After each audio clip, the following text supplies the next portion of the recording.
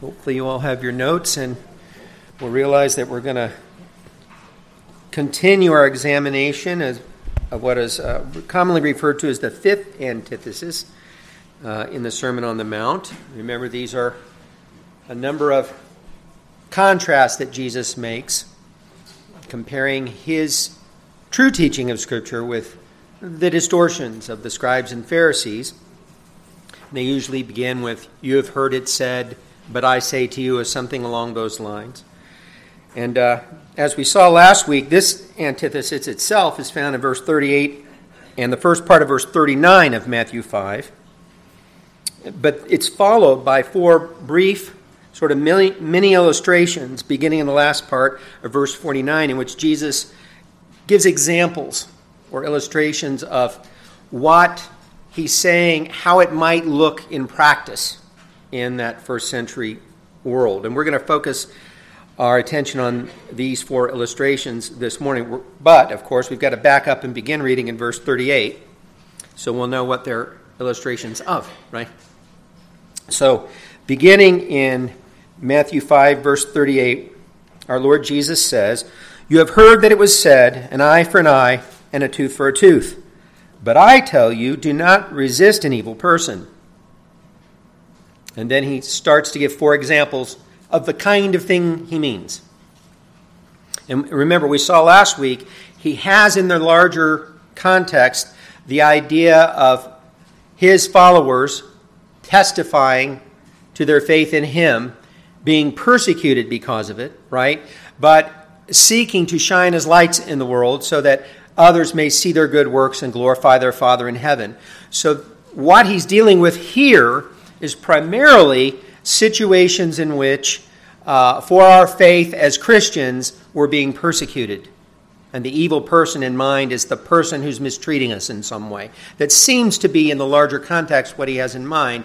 And remember, we saw last week that he doesn't mean that you don't resist evil ever. We looked at lots of examples of how Jesus and the apostles constantly resisted evil.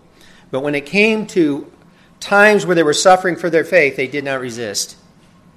And so we'll see more of that today in some of our examples that we'll look at.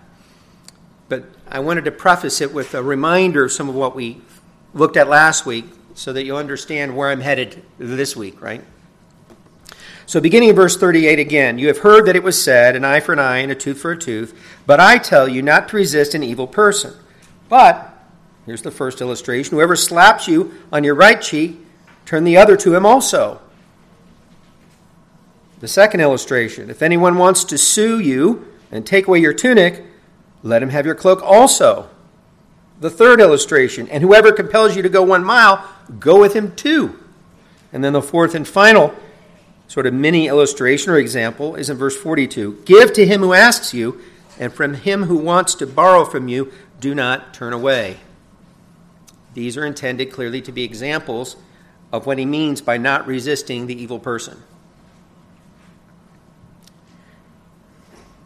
Well, we'll try to unpack these a little bit more this morning. But first, as always, I feel a desperate need to pray. Holy Father, I can't imagine teaching without praying for your guidance and the filling of your Holy Spirit for every believer in this room, that we might understand what it is that you desire to say to us through your word this morning. I pray that you'd make me and my brothers and sisters in Christ and any here even who do not yet know you, good hearers of the word through the work of your Holy Spirit, that we would take in the truth that comes from our Lord Jesus and that we would seek to faithfully live it out, that we would leave here with a deeper desire to be more like him, to better magnify him as our Lord and Savior in this world that's lost and dying and literally going to hell. We need your grace, Lord, for this, and we ask for it. In the name of our great God and Savior, Jesus Christ. Amen.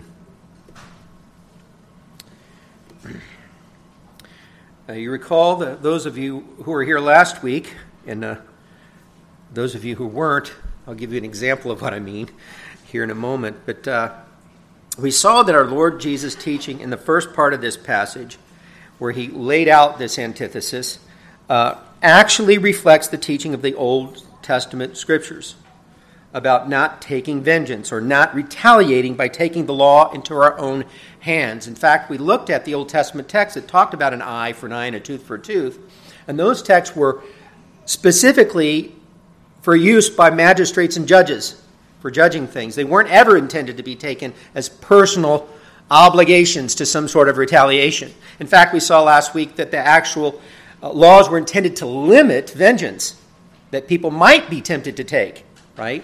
You can't kill somebody because he poked your eye out. It's an eye for an eye, right? A tooth for a tooth. So these laws were actually intended to be merciful and to limit vengeance and to put justice in the hands of the magistrates in Israel and not something we should take upon ourselves. But apparently, the scribes and Pharisees, as we saw last week, were kind of taking it out of context and using it as an excuse to be vengeful and to retaliate at times. At least that's the way Jesus understood them as misusing it, hence the way he brings it to the individual level in his response when he says, "But I tell you not to resist an evil person." He's talking about the individual thing, so that means individual relationships, not what magistrates do, in response to what they taught, which means that's what they were talking about in his mind, right? So with all that in our minds now, I'll give you one example of the teaching we reviewed from Solomon in the book of Proverbs last week to show you that even in the Old Testament, it taught that you shouldn't take vengeance. In Proverbs 20:22, Solomon said, under the inspiration of the Holy Spirit, "Do not say, 'I will recompense evil.' Wait for the Lord, and he will save you." And as we considered that text last week, we were reminded that to think that we have to take vengeance on ourselves is to really not trust God and his own justice. We think we can take justice in our own hands. Usually that means that we think God won't do it right. He needs our help, right? But Solomon knows this, and he says, no, wait for the Lord. Now, as we approach the rest of the passage this morning here in Matthew 5, in which our Lord offers these 4 illustrations of how to apply his teaching, I think it would be good to consider yet one more Old Testament passage that I think sets forth a principle that is reflected here in our Lord Jesus' teaching, if you take it in its larger context. And that comes from Proverbs 25, in which a very interesting metaphor is used that is sometimes taken incorrectly by people. In Proverbs 25, verses 21 and 22, Solomon writes, "If your enemy is hungry, give him bread to eat." This is a way of saying love your enemies, which Jesus will also teach in the Sermon on the Mount, which is also found in the Old Testament, right? Again, Jesus is not teaching anything new in his response to the scribes and Pharisees. He's actually teaching what the Old Testament scriptures taught and which they were ignoring, right? If your enemy is hungry, give him bread to eat. If he's thirsty, give him water to drink. Why? Well, for so you will heap coals of fire on his head, and the Lord will reward you. Now, some people take this as heaping coals of fire, getting back at him. Well, the preceding verse makes it clear that that's not what it's about. It's actually showing love that you're trying to do. So whatever this heaping coals of fire is, it's a loving thing for the good of the person, your enemy. It's not a bad thing. It certainly isn't retaliation, which Solomon has already said you're not supposed to do, right? I mean, it's not retaliation to give your enemy water if he's thirsty. That's kindness, it's love, it's mercy. I think for the precise meaning of the teaching, the ESV Study Bible notes are actually right on target. It's the way I understand it. Here's what the ESV Study Bible notes assert, and I think it's a pretty good summary. They write, although interpreters differ about the meaning of the metaphor of heaping burning coals on the enemy's head, it is likely an image for leading him to repentance or shame, suggesting that he will feel inward burning pangs of guilt for his wrongdoing. In any case, the message is clearly to repay evil with good. The image of burning coals does not imply something that harms the enemy, because it further explains the bread and the drink in verse 21, which do him good. And also because Proverbs forbids taking personal vengeance, which we just read in Proverbs 20:22. Finally, the Lord will reward you, at the end of verse 22, implies a good result from these burning coals, which is most consistent with leading the person to repentance. I think this understanding certainly makes the best sense of this proverb, but I think it also seems to fit nicely with our Lord Jesus' thinking in the larger context of today's text, in which he has emphatically admonished us in our response to those who harm us in the world, and as we live out our Christian faith in the world, in verse 16 of chapter 5, to let your light so shine before men that they may see your good works and glorify your Father in heaven. In other words, however they treat us, what we do to them is loving and good with what intention? To lead them to repentance. Well, that's exactly what it was teaching in Proverbs 25. So what Jesus is saying here, I'm arguing, is fully in line with Old Testament teaching. It's not new. It sounds new to people who don't know the Old Testament teaching. It sounded new, no doubt, to a lot of people who heard it in Jesus' day because they'd been mistaught or badly taught by the scribes and Pharisees. But what Jesus is saying is what the Scriptures had always said.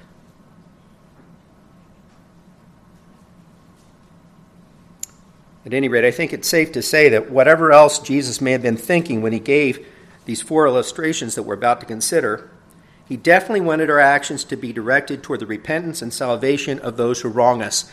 That's his intention in this context.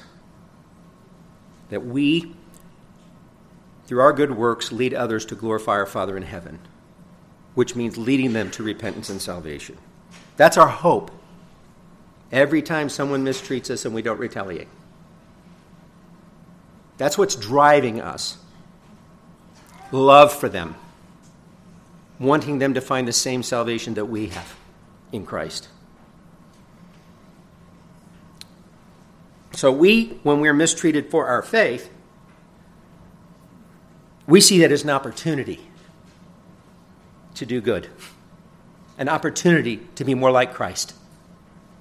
We don't see it as a bad thing necessarily, because through Christ, our view of the whole situation is transformed. With all this in mind, we get ready for illustration number 1. And that's in the last part of verse 39. But whoever slaps you on your right cheek, turn the other to him also. Now, most commentaries that you will read will probably make the same point about the rabbinic teaching in those days and how insulting it was to slap someone with the back of your hand. I think Kent Hughes is helpful when he asks the question, what is Jesus describing here? And then answers, contrary to what we might think, he is not describing just a physical attack, but rather a very traditional, calculated insult. Notice that Jesus specifically mentions the right cheek, which tells us that he's describing a backhanded slap, since most people are right-handed. This is surely what Jesus had in mind. According to rabbinic law, to hit someone with the back of the hand was twice as insulting as hitting him with the flat of the hand. The back of the hand meant calculated contempt, withering disdain. It meant that you were scorned as inconsequential and nothing. Well, that gets at the heart of, I think, what the intentions of such slaps were in those days. In other words, the person's not just hitting you because he's mad or something. The person's hitting you in order to scorn you, right? In order to humiliate you. And sometimes teachers would do things like this. We know, for example, Paul was ordered by Ananias the high priest when he was before the Jews to be hit in the mouth, right? Later in the New Testament, Paul apparently refers perhaps to an insult like this when he rebukes the Corinthian church in a passage that is dripping with sarcasm. In 2 Corinthians 11, verses 19 through 21, Paul talks about some of the ways that false apostles, as he refers to them, false teachers, had come into Corinth and were teaching false doctrine. And a part of what they were doing in asserting their authority was being abusive toward the Corinthians. And we'll see that Paul is rather astonished that they put up with it. Apparently, he doesn't see this as the same thing as being insulted for your faith.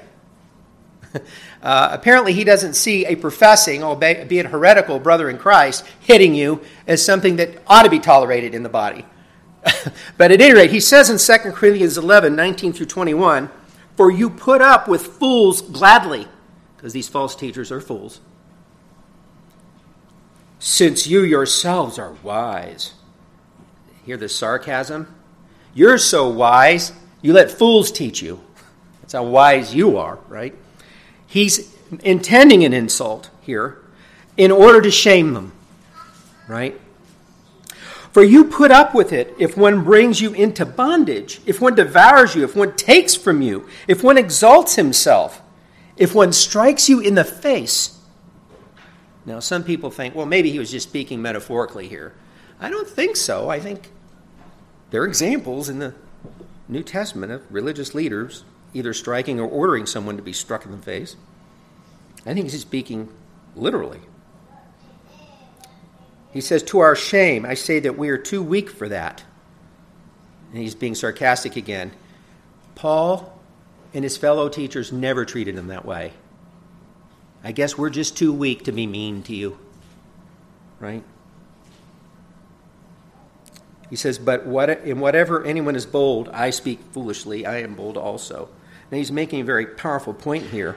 Again, he's referring to the way in which they tolerated false teachers who were abusive to them and actually took advantage of the financial support that they offered, while all the while they were criticizing Paul for not taking financial support from them. But we get the point. In this case, Christians were being actually hit by other Christians, and Paul didn't think that should be happening.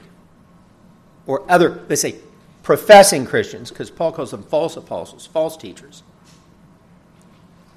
So we're already beginning to see a sort of limitation of Jesus' principle.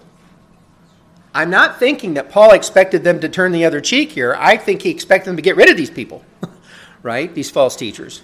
Purify the church. That's what the overall context is about there. Now, you're never going to be hit by an elder here, right? By one of the pastors here, thank God. And if that ever were to happen, I'm not sure I'd fault you if you hit them back. But you might have to beat me to it, right? Because I would want to protect you, right? Because that's not the same kind of situation that Jesus had in mind in Matthew 5. And I don't think Paul thought it was.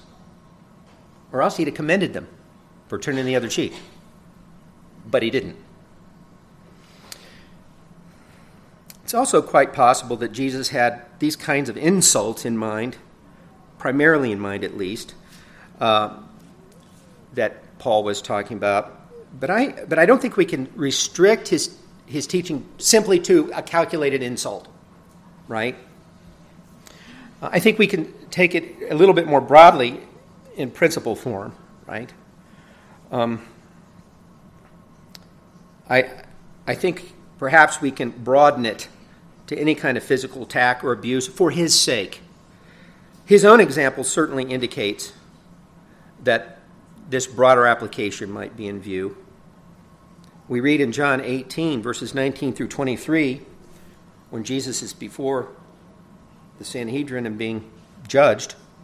The high priest then asked Jesus about his disciples and his doctrine, and Jesus answered him, "I spoke openly to the world. I always taught in synagogues and in the temple, where the Jews always meet, and in secret I have said nothing." So his first response is, why are you asking about this? Everybody knows what I teach. I've been totally public with it. I've been teaching secretly in a corner somewhere, right?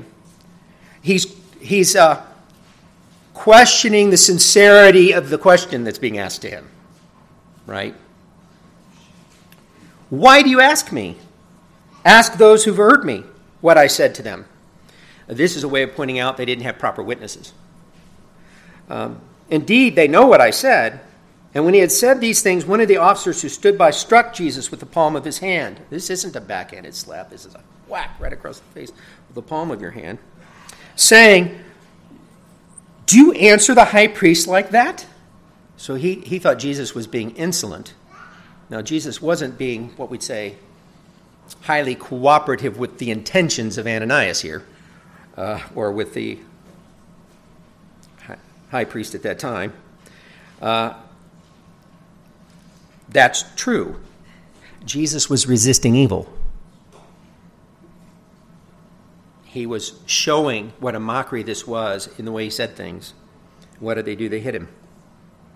And then Jesus answered him, "If I have spoken evil, bear witness of the evil. But if well, why do you strike me?" Now, Jesus didn't hit him back. He didn't retaliate. He turned the other cheek. But he also resisted the evil with his words. He pointed out their hypocrisy.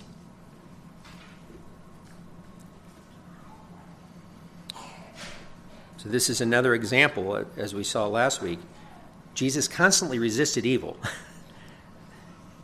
But in situations in which he was mistreated, he turned the other cheek, like this one. He didn't retaliate. The Apostle Paul behaved in a similar fashion in Philippi after having been wrongly beaten in prison by the officials there. Remember, they were beaten pretty badly. He and Silas and thrown in prison. But they didn't escape. They ended up, by the grace of God, leading the Philippian jailer and his family to salvation and stayed put so that guy wouldn't get in trouble if they fled. And we're told in Acts 16:35, "And when it was day, the magistrates sent the officers, saying, 'Let those men go.' So the keeper of the prison reported these words to Paul, saying, 'The magistrates have sent to let you go. Now therefore depart and go in peace.' But Paul said to them, 'They have beaten us openly, uncondemned Romans.'" Now it's interesting to me that Paul didn't say this before the beating. He could have asserted his Roman citizenship before he took this beating. But instead, he chose to suffer for Christ by taking the beating. He saw some kingdom purpose in that, apparently, and was willing to suffer the sufferings of Christ rather than get out of them when he could have. But he did assert his rights after he was falsely imprisoned and beaten. As a Roman citizen, you weren't allowed to do this. These magistrates could have been killed themselves for having mistreated him as a Roman citizen. Paul knew it. But he doesn't demand that either. He doesn't demand the full justice he could have demanded. We'll see what he does. "They have beaten us openly, uncondemned Romans, and have thrown us into prison. And now they want to put us out secretly? Let them come themselves and get us out." And the officers told these words to the magistrates, and they were afraid when they heard that they were Romans. They had made a big mistake here, and they knew it. Paul doesn't expect them to pay for it, though. There's a big turning of the other cheek here. Then they came and pleaded with him and brought them out and asked them to depart from the city. So they went out of the prison and entered the house of Lydia, and when they had seen the brethren, they encouraged them and departed. What did Paul do? He asserted his rights, but only a little bit. Just enough so that the whole community could see when these magistrates came and got them out that he and his partner hadn't really done anything wrong. He wanted that to be clear. He didn't mind suffering for Christ. He took that on. He didn't mind them getting away with what they did to him. Right? He didn't demand justice on these magistrates. He could have. He didn't. He only asserted his rights just enough to make it clear that he hadn't done anything wrong. There's a lot of lessons we can learn from him here about how to apply what Jesus is teaching in turning the other cheek. Had he not turned the other cheek, he would have demanded these men be put to death, be put on trial. But he wasn't after vengeance. He was after a clarification, apparently, of what had actually happened in the minds of the people around. That's what it seems to me. So I'm using these examples to show you that there's a principle of turning the other cheek that is given in a particular kind of context, and we have to understand this in that context. And when we look at what Jesus himself did and what Paul himself did, just turning the other cheek and leaving it at that isn't exactly what they did. Jesus still spoke about their hypocrisy. He didn't just put up with it, right? Even if he didn't physically retaliate. Of course, he could have called the angels of heaven and wiped them all out. And Paul, he didn't retaliate. Most of us would have wanted to see all those people hang, right? He didn't do that. Why? He was seeking to be a good witness for Christ and to love those people around him, even these wicked magistrates, and he let them off the hook. And I hope, after having done that, some Christians would have come and witnessed to them, and we'll see them in heaven one day. That's my hope, right? I'm sure that was Paul's hope when he did this. So our Lord Jesus and Paul showed that they willingly accepted harsh treatment, not out of fear or timidity. Neither one of them were timid here, but because of their willingness to suffer injury for the glory of God and the good of others. And this has to be our mindset as well. I think that's what's driving our Lord in this passage in his teaching. This is what should drive us. In fact, this is what we've been called to. As Paul said to the Romans in Romans 8, 16 and 17, the Spirit himself bears witness with our spirit that we are children of God, and if children, then heirs, heirs of God, and joint heirs with Christ, if indeed we suffer with him, that we may also be glorified together. That is not an oft-quoted verse by Christians in America, is it? They like Christianity without the suffering part. And the last thing they want to do is not assert their rights all the time and to the fullest. Paul made the same point in his epistle to Philippians when he said in Philippians 1:29, "For to you it has been granted on behalf of Christ not only to believe in his name, but also to suffer for his sake."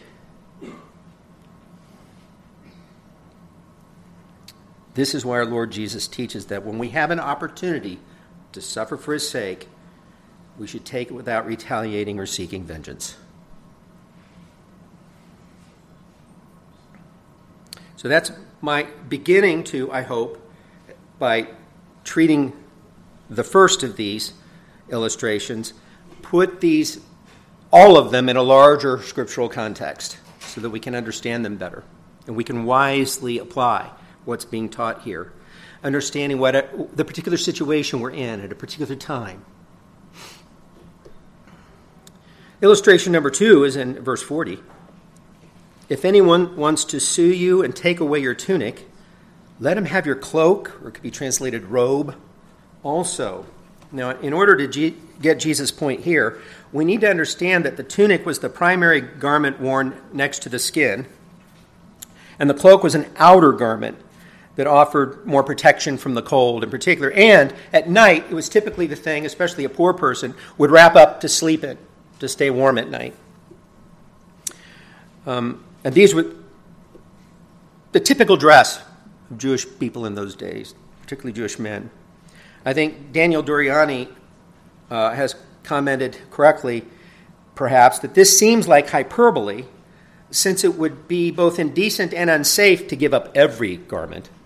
And for an example of hyperbole, also from Jesus, he cites the verses about plucking out your eye, right, if it offend you. Clearly hyperbole.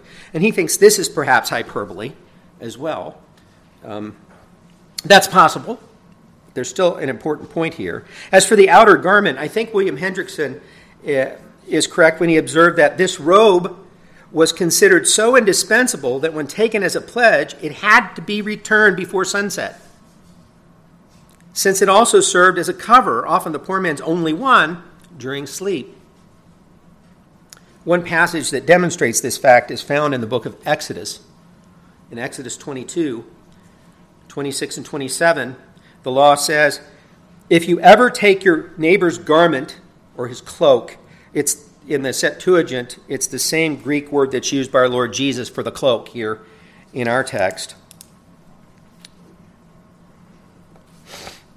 But it says, if you ever take your neighbor's garment, his outer cloak, as a pledge, you shall return it to him before the sun goes down, for it is his only covering.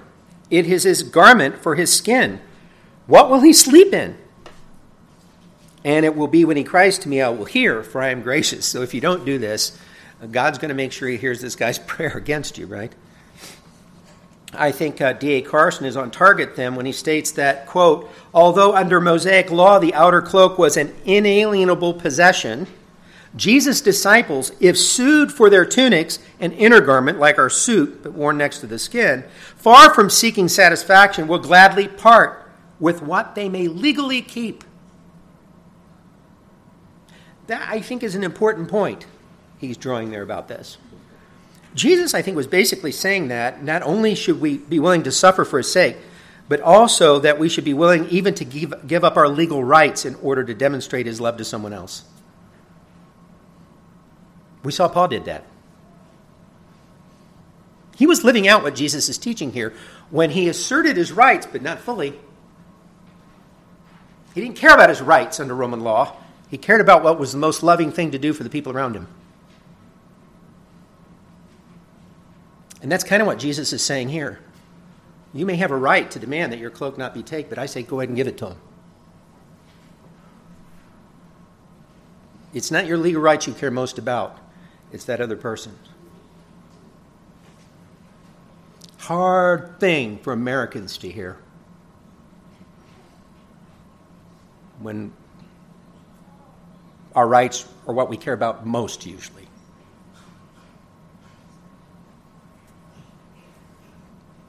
The third illustration is in verse 41. And whoever compels you to go 1 mile, go with him 2. That's important to understand what's going on here. Who can compel you to walk a mile with them? Well, the answer to that is Roman soldiers. Roman soldiers that were at different times throughout Palestine. They kept the peace in Palestine. Anytime they felt like it, they could force a civilian to carry their baggage, but only a mile. That was the rule.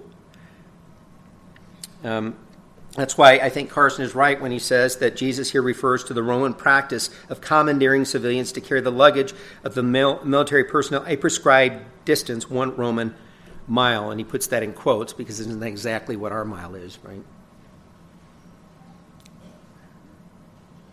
Many Jews had probably been required to do this kind of service who were hearing Jesus give this teaching. Or perhaps they had known someone who had been required to do this service at some time or other. And it would have been considered a humiliating experience for them. After all, they viewed the Romans as enemies who had conquered their land unjustly. And in fact, it was their great hope that when the Messiah came, what he would do is get rid of the Romans. So to them, it would have been a humiliating thing.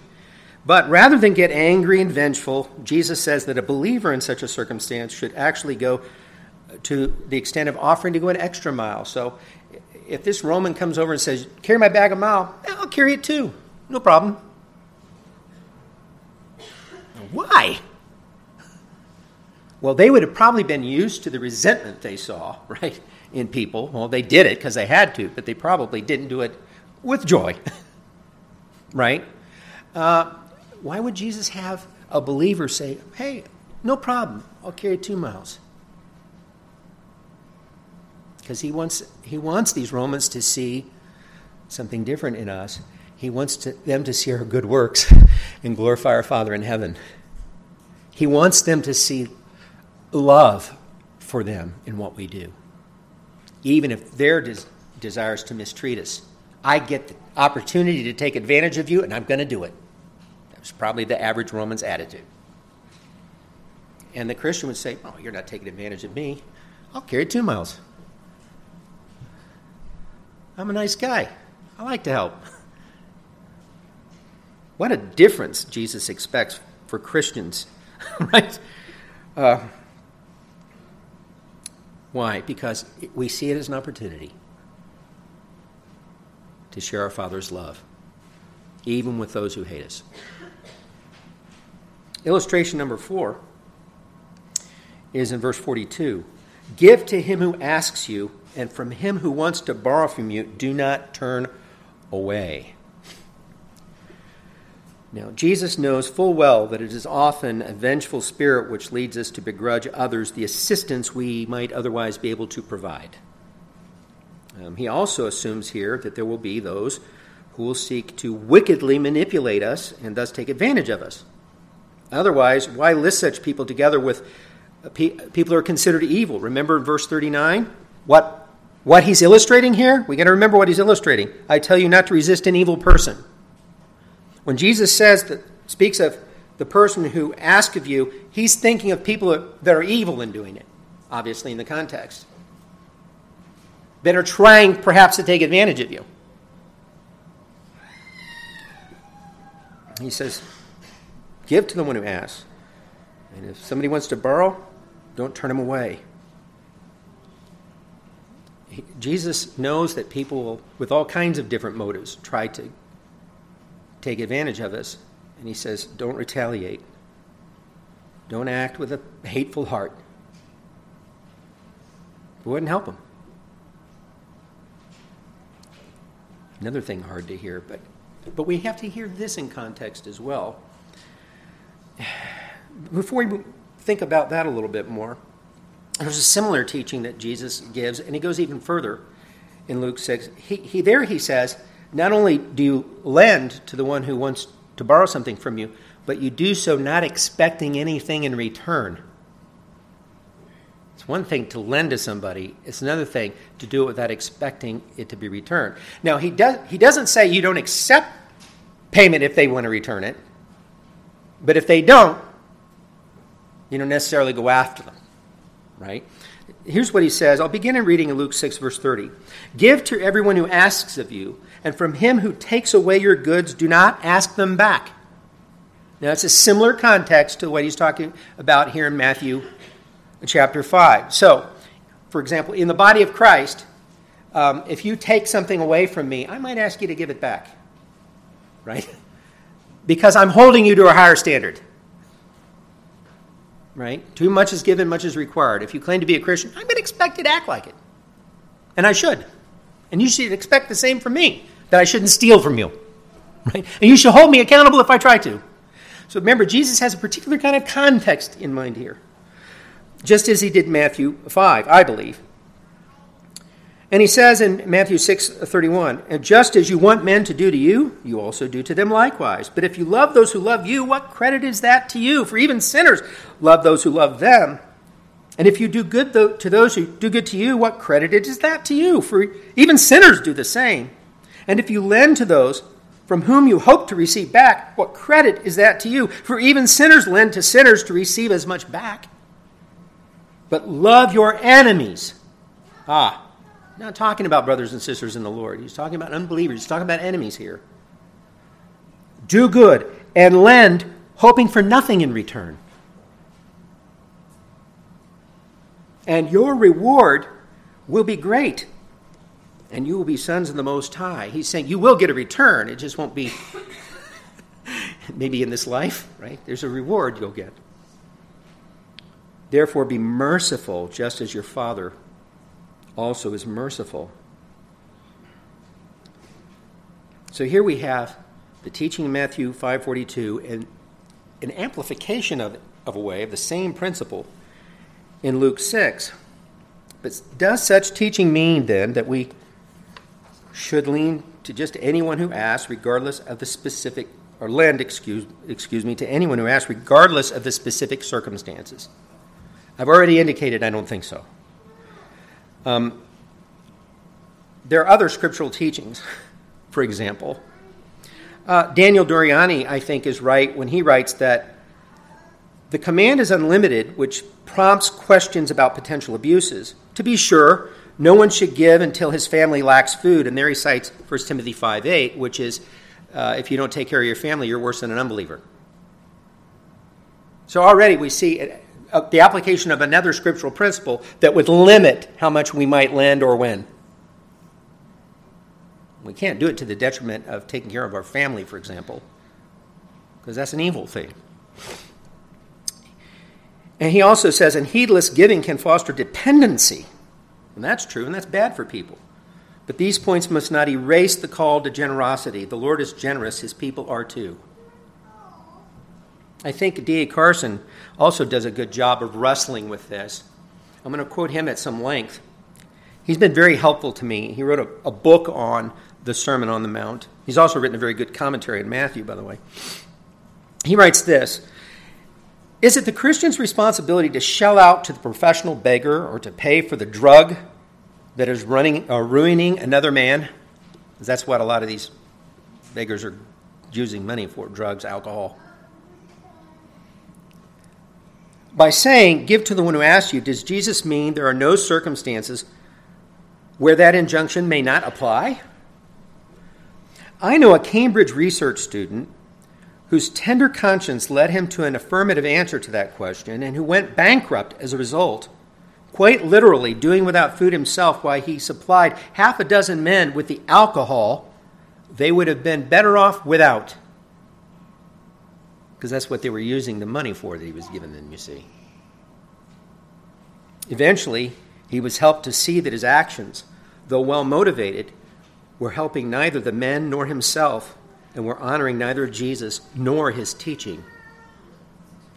Thus, no matter how much we wish to follow Jesus seriously, we discover sooner or later that seriously following Jesus entails hard thinking about what he said and what he did not say.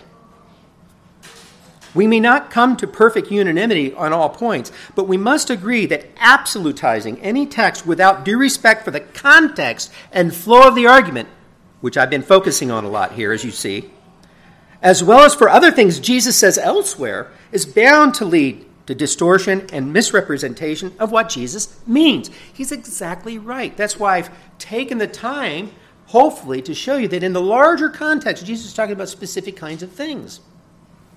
And so, for example, I don't think I was wrong some years ago when we had a couple that was constantly having a hard time paying their bills, Kim and I were dealing with, and we would help them out, right?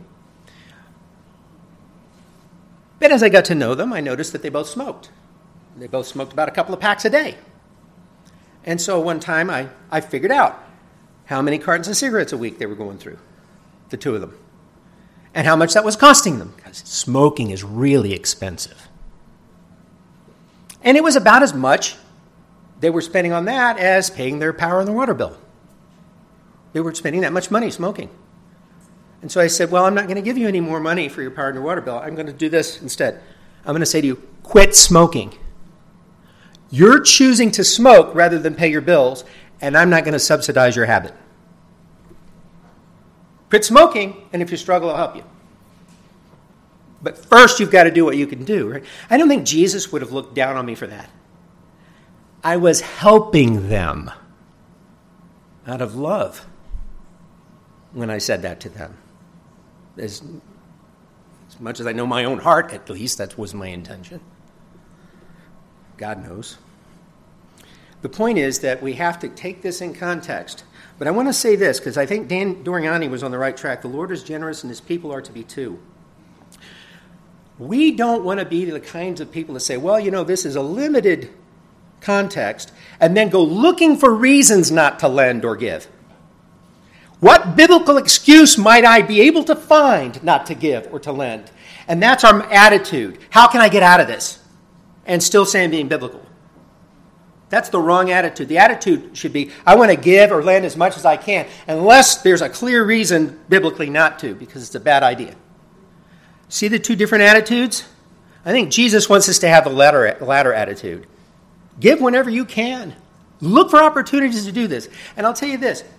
Here's my attitude. I know I'm going to get taken sometime. I'd rather give to 100 people and get taken by 5 of them than for fear of being taken by 5 people, give to no one. God will sort it out. Vengeance is mine, I'll repay, saith the Lord. Tolerate this, and God, wait on the Lord, as Solomon says. He'll work it out in his own good time. I think we can't become those kind of people that are so fearful of being taken advantage of, we're paralyzed by it and not doing good like we should. Do your best to be wise in helping people, like I tried to be with that couple that smoked, right?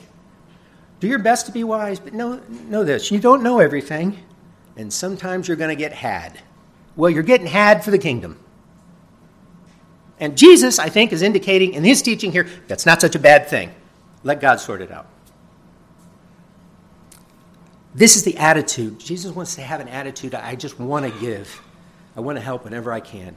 And I want to do it out of love. I want to do it because I want to do good works that glorify, so that they might see them and glorify my Father in heaven. Maybe they won't see it that way, but that's still my goal. And I leave the rest up to God.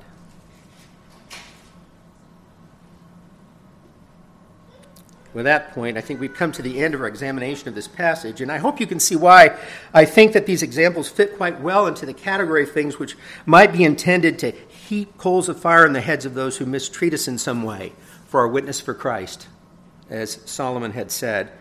But to drive the point home even more, I think we'd do well in closing to recall once again the teaching of the Apostle Paul. I think in this passage he reflects Jesus' teaching here in the Sermon on the Mount. In Romans 12, verses 17 through 21, he says, repay no one evil for evil. Sound like Jesus' principle in Matthew 5:39 to you? Sounds like it to me. Repay no one evil for evil.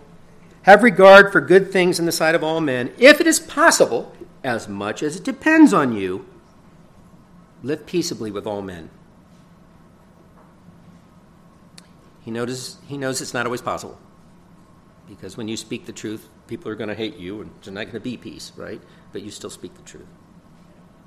Then he says, beloved, do not avenge yourselves, but rather give place to wrath. And here I think he means the wrath of God, because he says, for it is written, vengeance is mine, I will repay, says the Lord. Quoting Deuteronomy 32:35. Then he says, therefore, and look what he quotes.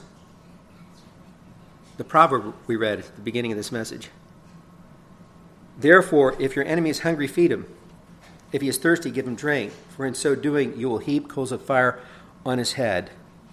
Do not become or overcome by evil, but overcome evil with good. So Paul actually cited in conjunction with his allusion to our Lord's teaching in the Sermon on the Mount the proverb that I cited at the beginning, and that's why I cited it at the beginning. I see it as applicable principially to what Jesus was teaching here, just as Paul did. In fact, I got the idea from him. So let's keep this in mind when we're seeking to live out what Jesus says here. What's our goal?